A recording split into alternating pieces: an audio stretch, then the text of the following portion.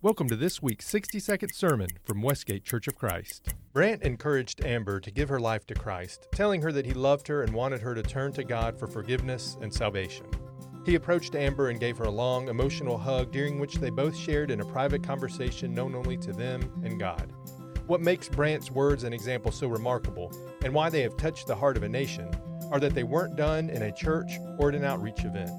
Brant expressed his feelings and showed the love of Christ to Amber immediately after her sentencing for the murder of Brant's brother. Matthew tells us that if you forgive others their trespasses, your heavenly Father will also forgive you.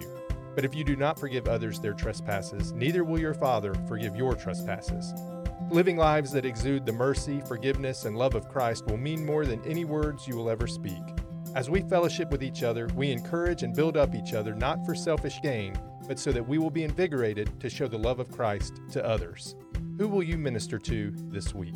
We hope you've enjoyed this week's 60-second sermon from Westgate Church of Christ.